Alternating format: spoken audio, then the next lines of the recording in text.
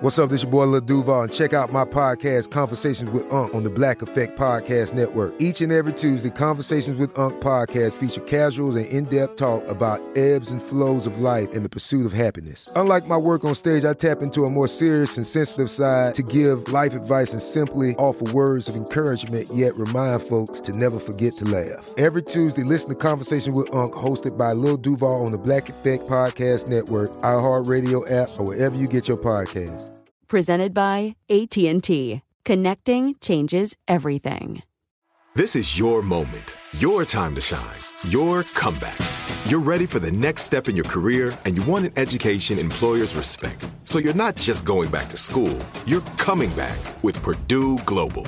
Backed by Purdue University, one of the nation's most respected public universities, Purdue Global is built for people who bring their life experience into the online classroom. Purdue Global, Purdue's online university for working adults. Start your comeback today at purdueglobal.edu. Live Nation presents Concert Week. Now through May 14th, get $25 tickets to over 5,000 shows. That's up to 75% off a summer full of your favorite artists like 21 Savage, Alanis Morissette, Cage the Elephant, Celeste Barber, Dierks Bentley, Fade, Hootie and the Blowfish, Janet Jackson, Kidz Bop Kids, Meghan Trainor, Bissell Pluma, Sarah McLachlan. Get tickets to more than 5,000 summer shows for just $25. Until now through May 14th. Visit LiveNation.com/Concert Week to learn more and plan your summer with Sean Paul, Sum 41, 30 Seconds to Mars, and Two Door Cinema Club. Guess what, Will? What's that, Mango? So I was watching this old BBC clip online of an electronic lollipop. What is that? So it's not actually a candy. The lollipop is still being developed in labs, but it's this gentle clamp that slides metal plates over the top and bottom of your tongue. I don't think it helps to call this clamp gentle. That still doesn't sound that appealing to me. Well, here's what's cool about it. So it sends currents through your tongue and adjusts the temperature on those plates. And the electronic lollipop can actually trick your tongue into thinking it's tasting a wide variety of flavors. Huh. Like a lemony sour taste is the easiest to pull off, and scientists can do reasonable approximations of other flavors. But the application of all this is really cool. Like, imagine you're watching Iron Chef and Bobby Flay's on there, and he's just made the most amazing eggplant spaghetti taco in the world. And you can't figure out for the life of you what an eggplant plus spaghetti and a taco shell should taste like. And so you just take a lick of your lollipop, and suddenly you get a sense of that flavor. Wow, I mean, that's kind of weird, but it is pretty cool. It reminds me a little bit of smell-o-vision, except for your taste buds. Exactly. And you can see how this might be used in online grocery shopping in the future or checking out new recipes. It's totally fascinating. But what I found most interesting in all of this are the limitations. Because these currents are only playing with your tongue, they can only create a set of basic flavors. But when the scientists added technology that incorporates your nose, suddenly the range of flavors expanded dramatically. And that got me thinking, what other tricks can we play on our tongue? And how much of flavor is really just something constructed in our brain? So that's what this episode's all about.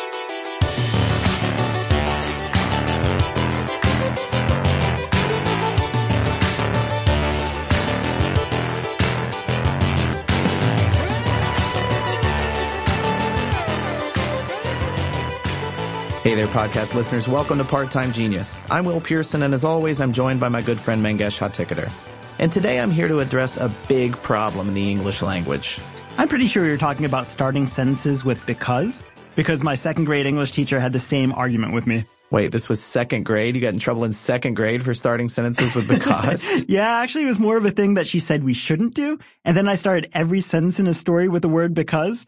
It was not a good strategy for going to recess that day. All right. Well, at some point, we'll do a whole episode on grammar so you can save your sob stories for then. But today, I'm talking about how English speakers use the words taste and flavor interchangeably, as though they mean the same thing. Wait, they don't mean the same thing? I know, it's pretty crazy. So I've been reading this new book called Flavor. It's by Bob Holmes, and it's really good.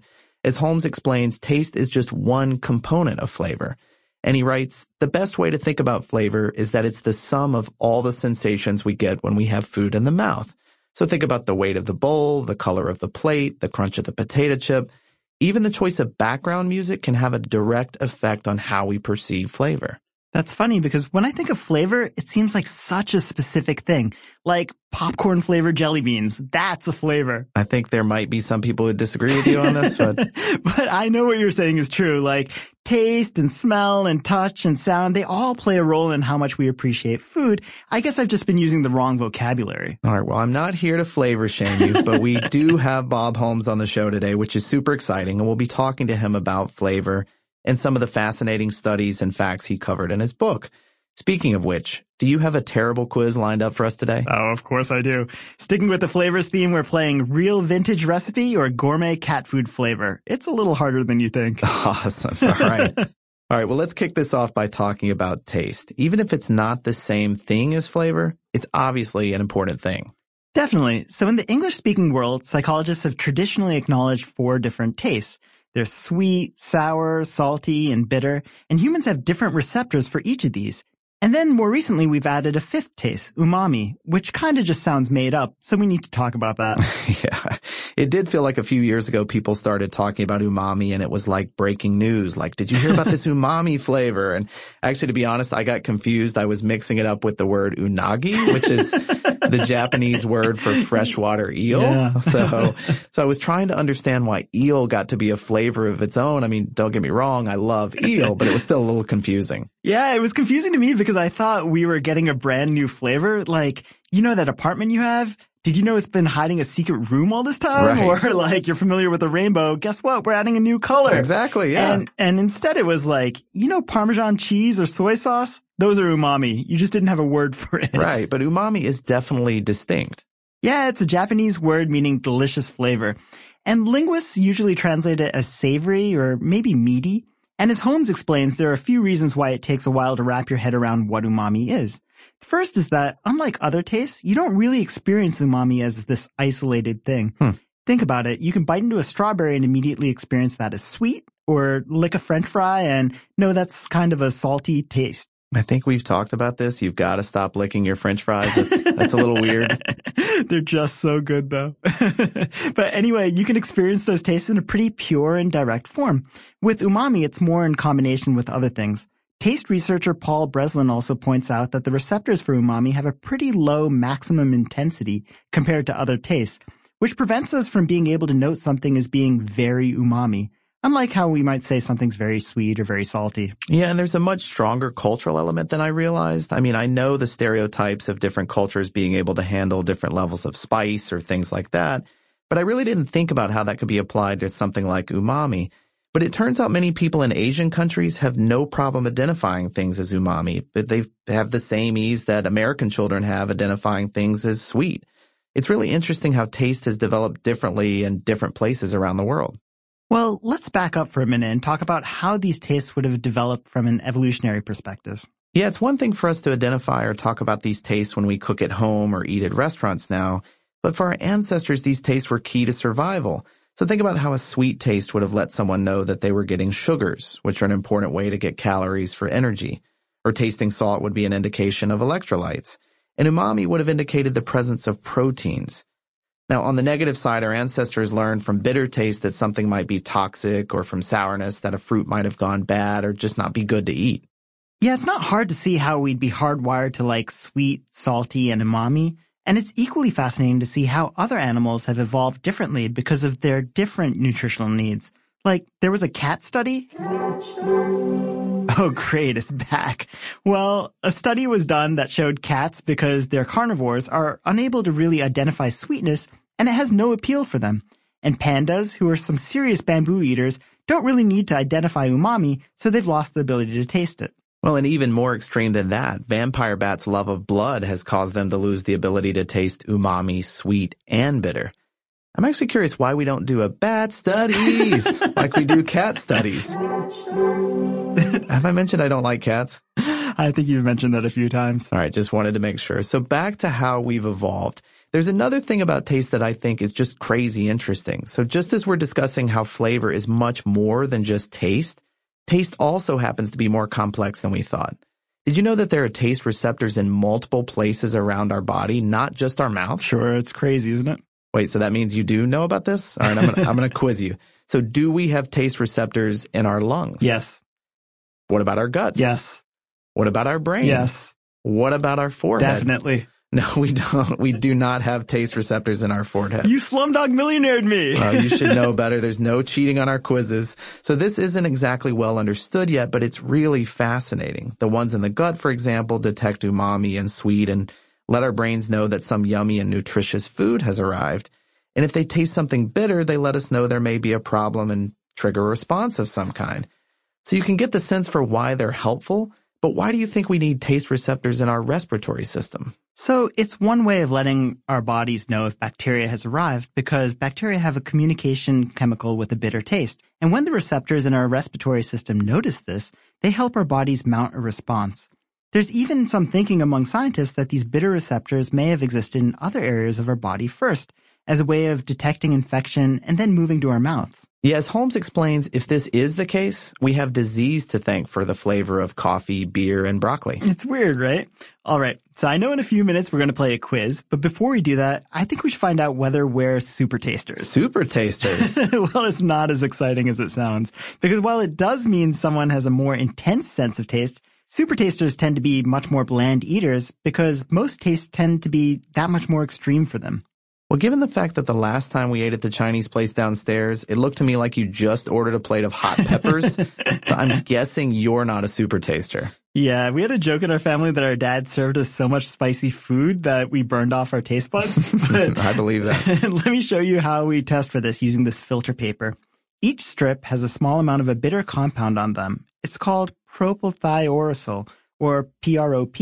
So we're going to put these on our tongues and find out which of these three categories of tasters we fall in. Non-tasters will taste nothing. Tasters will notice the bitter taste, but it's not a huge deal. And super tasters will have this super strong response to it. All right, I like this. We should also get some other members of the PTG team in here. What do you say? Yeah, definitely. All right, so let's give this a shot. So we've got two of our team members joining us. We've got Noel Brown, who you may know from Stuff They Don't Want You to Know, also a supervising producer on the show, and Jerry Rowland, our executive producer here. Guys, you guys ready to give this a shot? Boy, am I ever. Okay, good. All right, so we've all got these strips, and on the count of three, we're going to put them on our tongues, and we're going to see what happens. Now, as a reminder, if you taste nothing, which may be the case, you're a non-taster. If you taste a little bit of bitter, or just some bitter, then you're a taster. And if it tastes extremely bitter, then you are a super taster. So, ready? All right, on the count of three. 1, 2, 3. And I don't know which sides. You may have to flip it out. Taste nothing. Oh, wait. You get something? I got a hint of bitter. Uh-huh. Mine is totally bitter. Is it really? So bitter. Oh, Like grapefruit bitter. Oh, nice. I have a real paper taste. I don't know. Well, that means something completely different. We can't talk about I it. might be fooling myself about that. So, Jerry, she's running away. Wow, that is amazing. She's always had great taste. Her mind is blown. I hate grapefruit. She Like the is worst. a super taster. But you okay. eat spicy food, Jerry. Love spicy food. But you just like the torture of, I guess. I'm not sure what's happening. Wow. Oh, man, that's so disappointing. You've given us a lot to think about. Yeah. I feel like I'm so cheated. Like, not only can I not see those like 3D magic pictures, but also I can't taste these paper Yeah, strips. this is the worst. Okay, that's a bummer. I think I was getting a slight taste of bitter. Okay, here we go. Well, while we're having so much fun, what do you say we play a little quiz? Sounds good.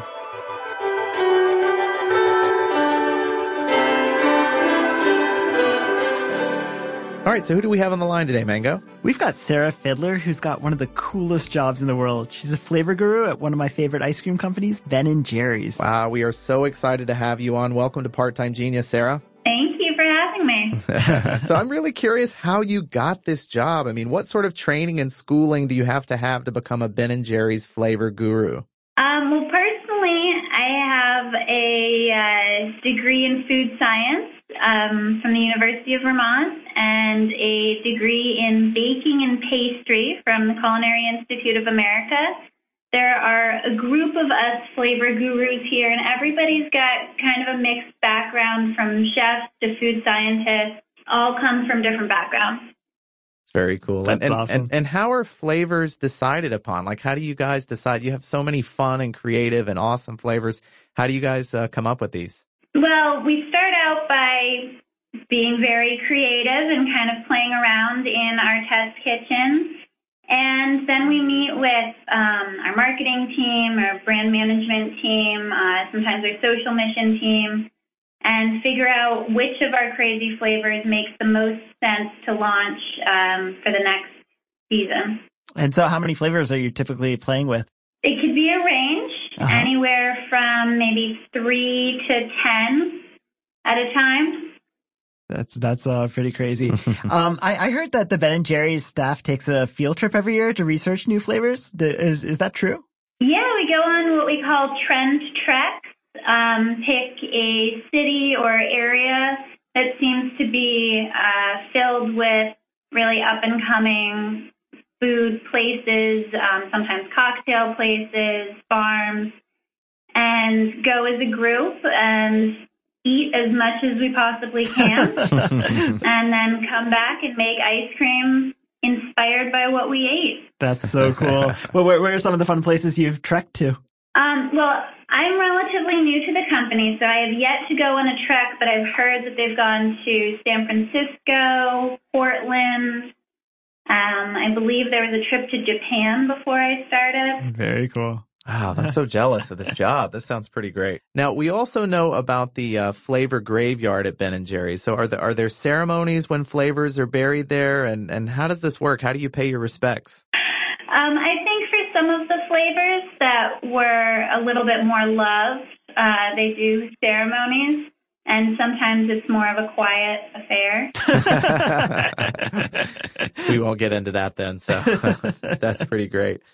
All right, so Mango, what game are we playing today with Sarah? It's called Do Me a Flavor, mostly because I just wanted to hear you say Do Me a Flavor a lot. Oh, thanks, Mango. I really appreciate that. All right, that's a pretty terrible title. Now, how do we play? Basically, we're giving Sarah 3 popular flavors from an iconic food or drink brand, and she just has to tell us what we're talking about. Okay, that sounds fun. All right, Sarah, you ready to play? I'm ready. Okay. Question number 1. This chip comes in Cool Ranch, nacho cheese, and heat wave flavors. So do me a flavor and tell me what product we're talking about. Doritos? Yep, Yeah. You got it. 1 for 1. Question number 2. The most popular flavors of this candy include very cherry and buttered popcorn, though the blueberry flavor was particularly popular in the 1980s when it was created for Ronald Reagan. Do me a flavor. Mango, are you going to make me say do me a flavor? Do me a flavor and tell me what brand we're talking about. Jelly Bellies. You got That's it. right. All right. 2 for 2. 2 for 2. Question number 3. This sports drink originally came in lemon lime and orange flavors. It has since expanded to include rainberry, glacier freeze, and cool blue. Do me a flavor and tell me what beverage I'm talking about. Gatorade? Yes. All right. She's 3 for 3. Let's see if she can get the last 2. Question number 4. While this O-shaped breakfast cereal does come in flavors like fruity and frosted, the most popular varieties are still original and honey nut. Do me a flavor and tell me what breakfast cereal I'm talking about. Cheerios. Okay, we've saved the hardest for last. Good luck on this one. Okay, question number 5. This iconic ice cream brand has the best punny flavors, including Fish Food, Americone Dream, and the Tonight Dough. Do me a flavor and tell me what really wonderful ice cream company we're talking about. Ben & Jerry. All right. That would have been kind of embarrassing if she'd missed that one. Okay. That would have been very embarrassing. Well, Sarah won an astounding 5 for 5, which wins her the grand prize, a handwritten note from us to her mom or boss singing her praises. Wow. So congratulations, Sarah, and thank you so much for playing. That's awesome. Congratulations, Sarah. Thank you both. Please tell all the people at Ben & Jerry's we say thank you for making wonderful ice cream and keep up the great work. I will. This is it. Your moment. This is your time to make your comeback with Purdue Global. When you come back with a Purdue Global degree, you create opportunity for yourself, your family, and your future. It's a degree you can be proud of, a degree that employers will trust and respect. Purdue Global offers working adults like you over 175 flexible degree programs to meet your specific career goals. These include associate, bachelor's, master's, and doctoral degrees and certificates. Purdue Global degree programs range from nursing to business to communication and more. Whatever your interest, we have the degree that will move you forward. You have the knowledge, you have the experience. Now it's time to get credit for the work you've done and earn the recognition you deserve with Purdue Global, Purdue's online university for working adults. You know you're worth it. We do too. So don't wait another second to get the degree that will take your career to the next level. Start your comeback today at purdueglobal.edu. Live Nation presents Concert Week.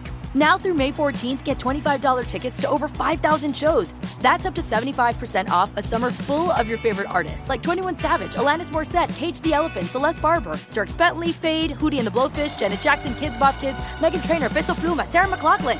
Get tickets to more than 5,000 summer shows for just $25.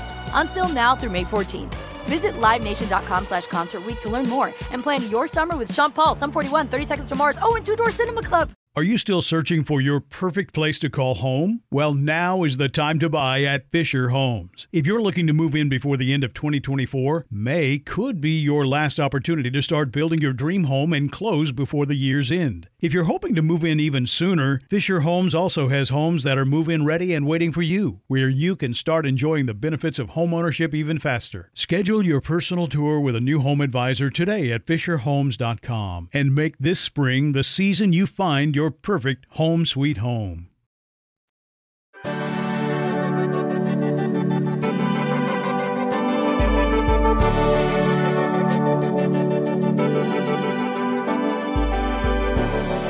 Guess what, Will? What's that, Mango?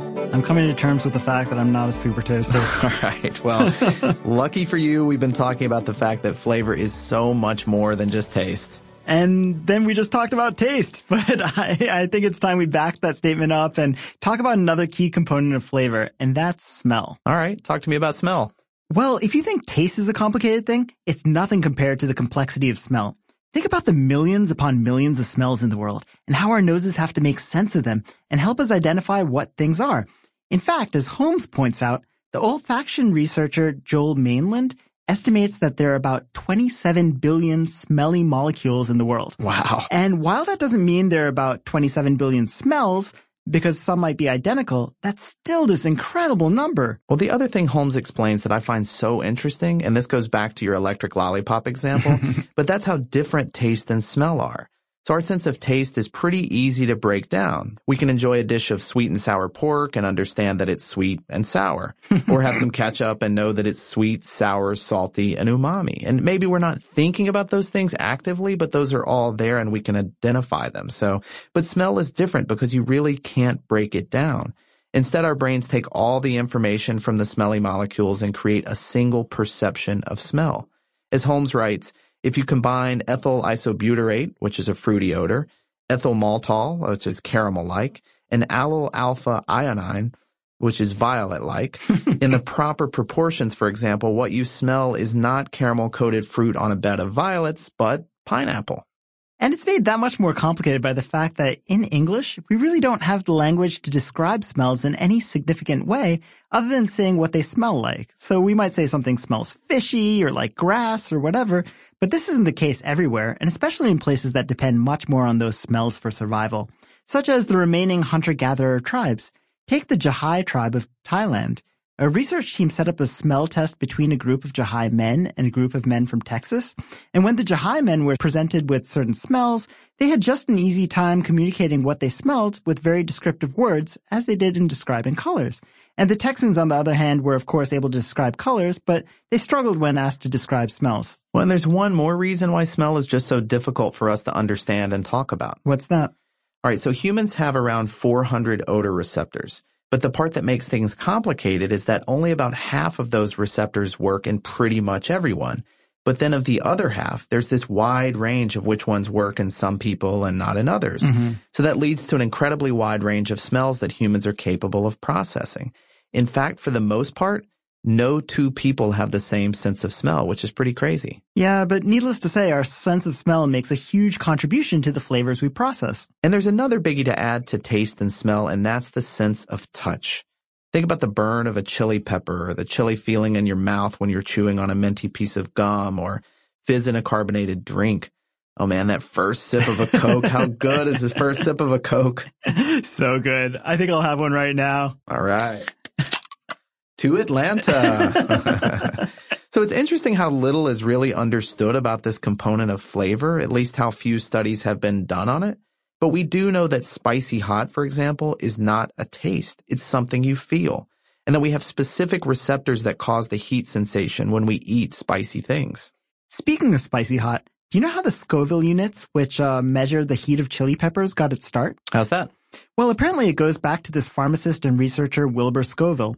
Scoville came up with the scale back in 1912, and it was a pretty smart way of doing it.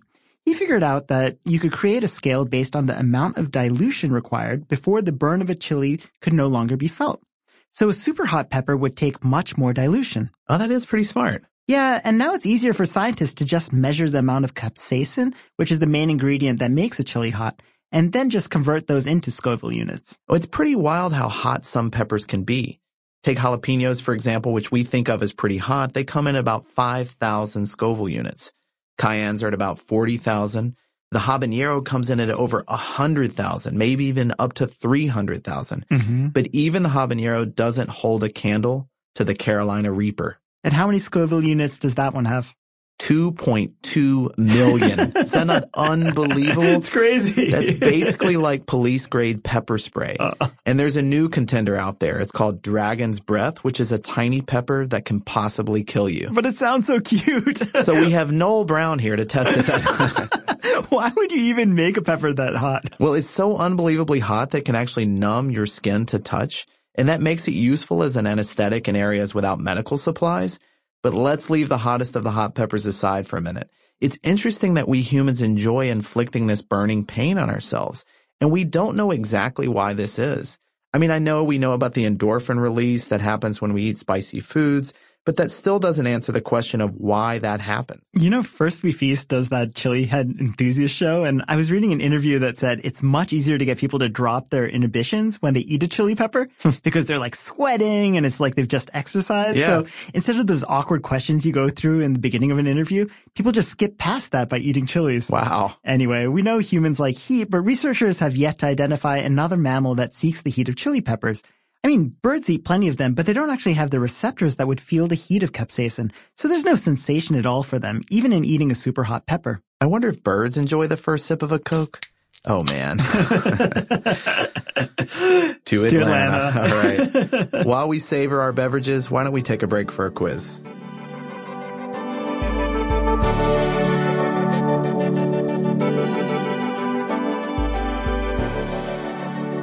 Our guest today has been a science writer and correspondent for New Scientist magazine for over 20 years and is the author of Flavor, the brilliant book we've been talking about in this episode. And for those who listened to our episode on how clean we should be, you know I'm not surprised that a New Scientist writer would produce such a great book. Bob Holmes, welcome to Part-Time Genius. Hi, thanks for having me. Bob, in Flavor, you mentioned that we can pretty much do away with the idea that we have previously had about taste maps, where different parts of our tongues help us experience different tastes. So are taste maps really not a thing we should think about anymore? They really aren't. And it's pretty easy to demonstrate that. All you have to do is take a Q-tip and dip it in salt water and brush it around your tongue. You know, the taste map says that you taste salty. I think it's right at the tip of your tongue. And you'll find that you can taste the salt anywhere. Huh. So how did this come about? I'm not sure. It turns out there are slight differences in different parts of the tongue. You know, you've got a few more bitter taste buds right at the back and a few more sweet at the front, things like that. But it's not enough to make much of a difference at all. Mm-hmm. You also write the possibility of a sixth taste or even more than that. And could you talk a little bit about that? Sure. Yeah, I mean, there's almost certainly at least 6 tastes and maybe quite a few more. You know, we all know about sweet, salty, sour, bitter, and most of us know about umami, which is that 5th taste, that sort of savory taste. But almost certain, I think the evidence is really good now, that there is in fact a taste for fat, or more specifically for the fatty acid breakdown products of fat. And these are actually the nasties. The researcher who demonstrated this says the easiest way to think about what they taste like is to imagine old rancid French fry oil that's gone off. And that's what fatty acids taste like. Yeah, I definitely know that so taste. It's almost certainly one of those warning tastes to keep us away from rancid fats. And is there anything good that can be done with it? A little bit of these nasty fatty acids are part of what makes aged cheese interesting. Huh. Mm-hmm. Mm-hmm. So, yeah, and probably also a little bit in aged meat and things like that. Yeah. So in very small quantities, just like putting a little bit of cat pee in perfume actually is a good thing. These nasties in our food probably do add interest if there's little enough of them. One of the other things that you explained that I thought was super interesting is that humans get a bad rap for having an inferior sense of smell. So is this really a myth? We have fewer odor receptors in our nose than something like a dog does. So they probably are better than us, but not nearly as much better than us as we think. When people have looked, they found that humans are actually pretty good at smelling stuff. A blindfolded person can follow a chocolate trail across a lawn on their hands and knees, sniffing to find where the chocolate was dropped. Most of the reason that we think we're so bad at smell is that our noses are way up in the air and all the smells are down there on the ground. So if we were to explore our worlds just like our dogs do, we'd find there was stuff there we could smell. People can go onto a bookshelf and pick out which book someone has just handled by the smell alone. Wow. And the other place we're really good at smell actually is in flavor. The shape of our heads means that flavors, foods that are inside our mouth, have very quick access to the olfactory part of the nose. And so we're probably way better than our dogs are at appreciating flavor. Mm-hmm. Oh, that's really interesting. That's so crazy. I mean, I feel like that totally changes the truffle game, like the truffle hunting game. Like, you don't need a pig if you're on all four floors. That's probably right. Except that some people don't smell the key compound in truffles. Yeah. I'd probably do it for the right bar of chocolate. I mean, so. Yeah. All right. Well, being an expert on flavor, we couldn't let you go without putting you to the test on an ultimate flavor quiz. So Mango, what game do we have? What game do we have Bob playing today? We're playing a game called Vintage Recipe or Gourmet Cat Food Flavor. That's right. So we'll be tossing you a delicious sounding item. Delicious is in air quotes, which doesn't work quite as well on podcasts. But you have to tell us if it's a vintage recipe we found online or a gourmet cat food flavor. So you ready to get started? Ready. All right. So the first one is ham and bananas hollandaise. Ham and bananas hollandaise. Is this a vintage recipe we found online or a gourmet cat food flavor?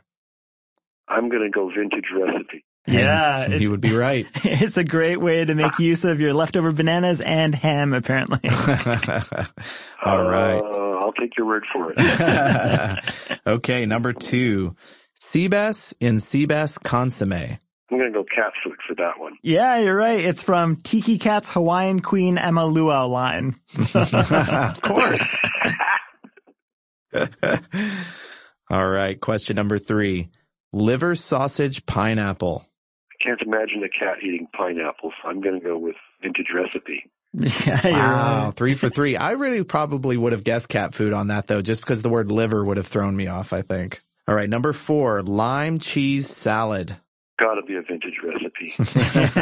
Is he correct? Yeah, you're right. It's it was a recipe from Jell-O, and it's a Jell-O bed with a seafood salad plopped on top. I think I've had that at Midwestern church suppers. All right, we've got 2 left. He's 4 for 4 so far. Here we go. Ocean fish, tuna, and cheese sauce. That sounds like it would appeal to a cat. Let's go cat. You're right. It is a gourmet cat food. I can't believe there's cheese sauce in it. Yeah. It's from the Tasty Treasures line. Right. Some fancy cat food there. All right, let's see if you can get 6 for 6. Spam and limas. Spam and limas. Gourmet, no, vintage recipe. Wow. Yeah, it was a promotional recipe from Hormel, and it had a Spanish gravy and frozen lima beans. That is incredible. So, Bob, how has Bob done? He ran the table. He did one incredible 6 for 6, which wins him today's grand prize, which is our endless admiration. Wow. Congratulations, Bob. That is huge. Well, thank you kindly. Well, Bob, thanks so much for writing a terrific book and for joining us today on Part-Time Genius. You betcha. Thanks All so right. much. This is it. Your moment. This is your time to make your comeback with Purdue Global. When you come back with a Purdue Global degree, you create opportunity for yourself, your family, and your future. It's a degree you can be proud of, a degree that employers will trust and respect. Purdue Global offers working adults like you over 175 flexible degree programs to meet your specific career goals. These include associate, bachelor's, master's, and doctoral degrees and certificates. Purdue Global degree programs range from nursing to business to communication and more. Whatever your interest, we have the degree that will move you forward. You have the knowledge, you have the experience. Now it's time to get credit for the work you've done and earn the recognition you deserve with Purdue Global, Purdue's online university for working adults. You know you're worth it. We do too. So don't wait another second to get the degree that will take your career to the next level. Start your comeback today at purdueglobal.edu. Live Nation presents Concert Week. Now through May 14th, get $25 tickets to over 5,000 shows. That's up to 75% off a summer full of your favorite artists like 21 Savage, Alanis Morissette, Cage the Elephant, Celeste Barber, Dierks Bentley, Fade, Hootie and the Blowfish, Janet Jackson, Kids Bop Kids, Meghan Trainor, Peso Pluma, Sarah McLachlan. Get tickets to more than 5,000 summer shows for just $25. Until now through May 14th. Visit LiveNation.com/Concert Week to learn more and plan your summer with Sean Paul, Sum 41, 30 Seconds to Mars, and Two Door Cinema Club. Are you still searching for your perfect place to call home? Well, now is the time to buy at Fisher Homes. If you're looking to move in before the end of 2024, May could be your last opportunity to start building your dream home and close before the year's end. If you're hoping to move in even sooner, Fisher Homes also has homes that are move-in ready and waiting for you, where you can start enjoying the benefits of homeownership even faster. Schedule your personal tour with a new home advisor today at FisherHomes.com and make this spring the season you find your perfect home sweet home.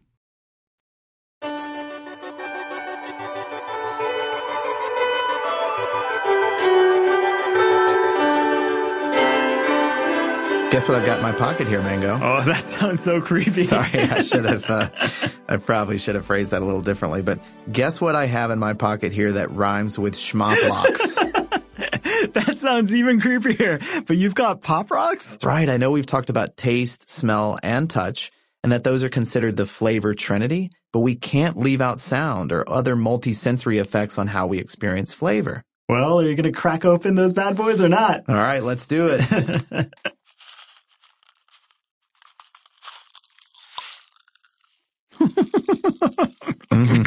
Those are so good.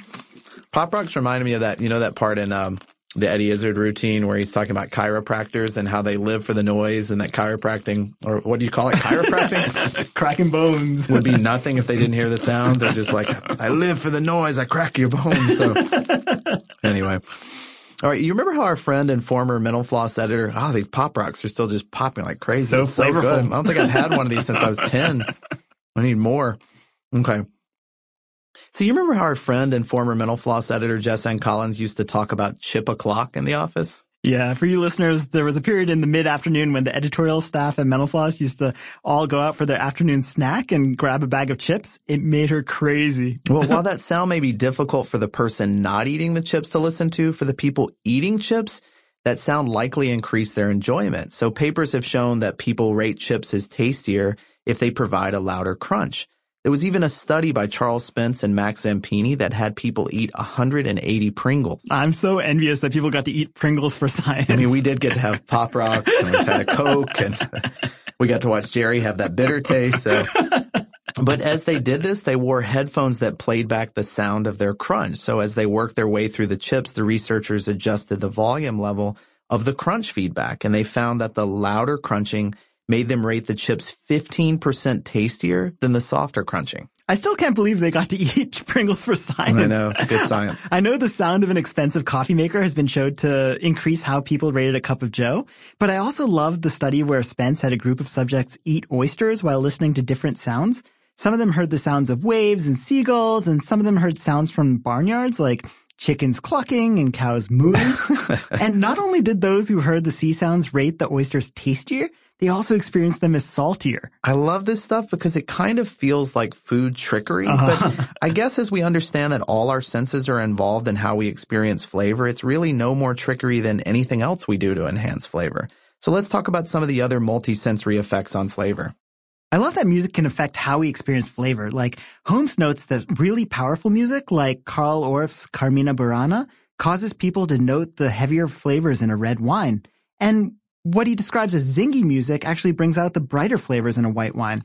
And with that in mind, I'd like to recommend after the show we all listen to Hall & Oates and eat a bag of Rolos. I bet that can only make the experience of both better. Then we'll eat one of those Reese's Fast Break bars and listen to Eye of the Tiger. Yeah, it's science in action, folks. We'll report back. But there's some other fun and funny results of experiments. Like there was this Goldilocks-style experiments using 3 bowls of yogurt. The yogurt was the same in all 3 bowls, but the bowls weighed different amounts. And how many bears were involved? 0. It wasn't published in our bear-reviewed medical journals, but people did note that they enjoyed the yogurt in the heaviest bowl most. Like, why should weight of a bowl affect your enjoyment? And strawberry mousse served on a white plate was rated sweeter than the same dessert served on a black plate. One of my favorite studies was the one on hockey fans at Cornell, and researchers found that when the home team won, fans actually found the ice cream to be sweeter. And when they lost, they noted it as more sour. Like, wow. How weird is that? That's almost as sciencey as our science. Okay, so if all these senses contribute to flavor, why do we only associate flavor with the stuff happening in our mouths? Well, that's the work of our brains. It takes all that information, smell, taste, texture, sound, and combines it into one experience. And then it tells us that experience is happening in our mouths. So as a side note, many food scientists now say that while foods obviously contain flavor molecules, they believe the actual flavors themselves aren't created by the food, but instead by our brains. Which I guess would be a big part of the reason why we all experience flavor differently. That's just weird. Yes, it is, but we are not done with our weird facts for the day. You know what time it is. It's time for the Part-Time Genius Fact Off, the part of the show where we share some of the interesting facts we learned recently but didn't get a chance to mention just yet.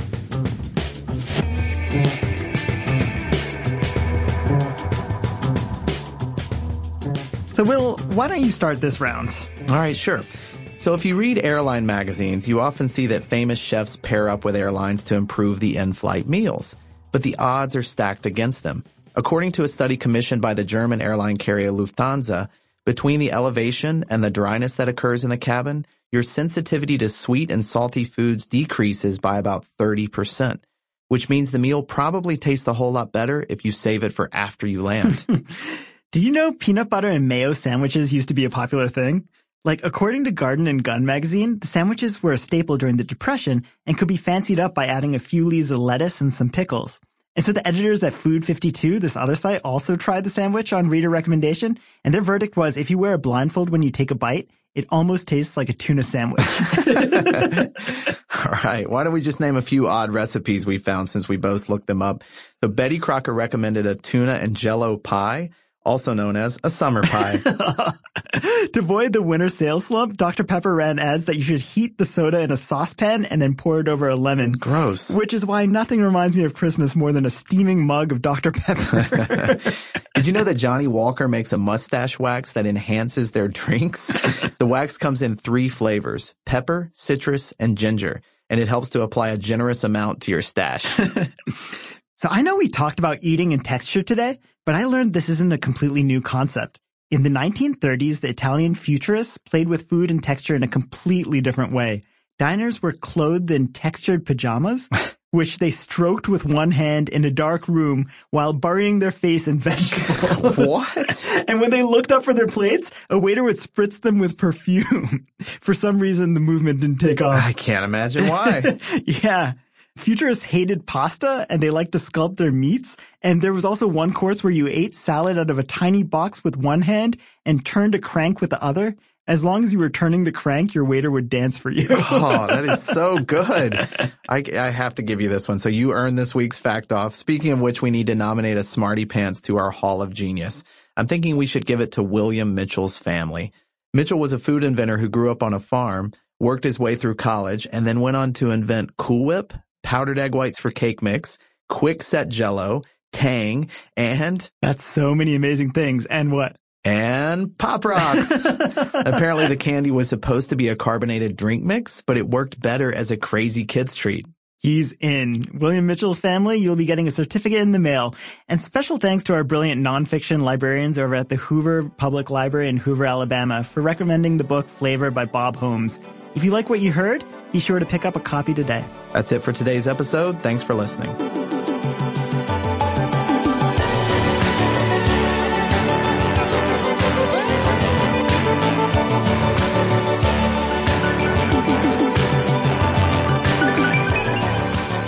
Thanks again for listening to Part-Time Genius. Be sure to subscribe wherever you listen to your podcast. And because we're a brand new show, if you're feeling extra generous, we'd love it if you give us a rating on Apple Podcasts. Part-Time Genius is produced by some of our favorite geniuses. It's edited by Tristan McNeil, theme song and audio mixing by Noel Brown. Our executive producer is Jerry Rowland. Our research team is Gabe Luzier, Lucas Adams, Autumn Whitefield Madrano, Austin Thompson, and Meg Robbins. Jason Hoke is our chief cheerleader.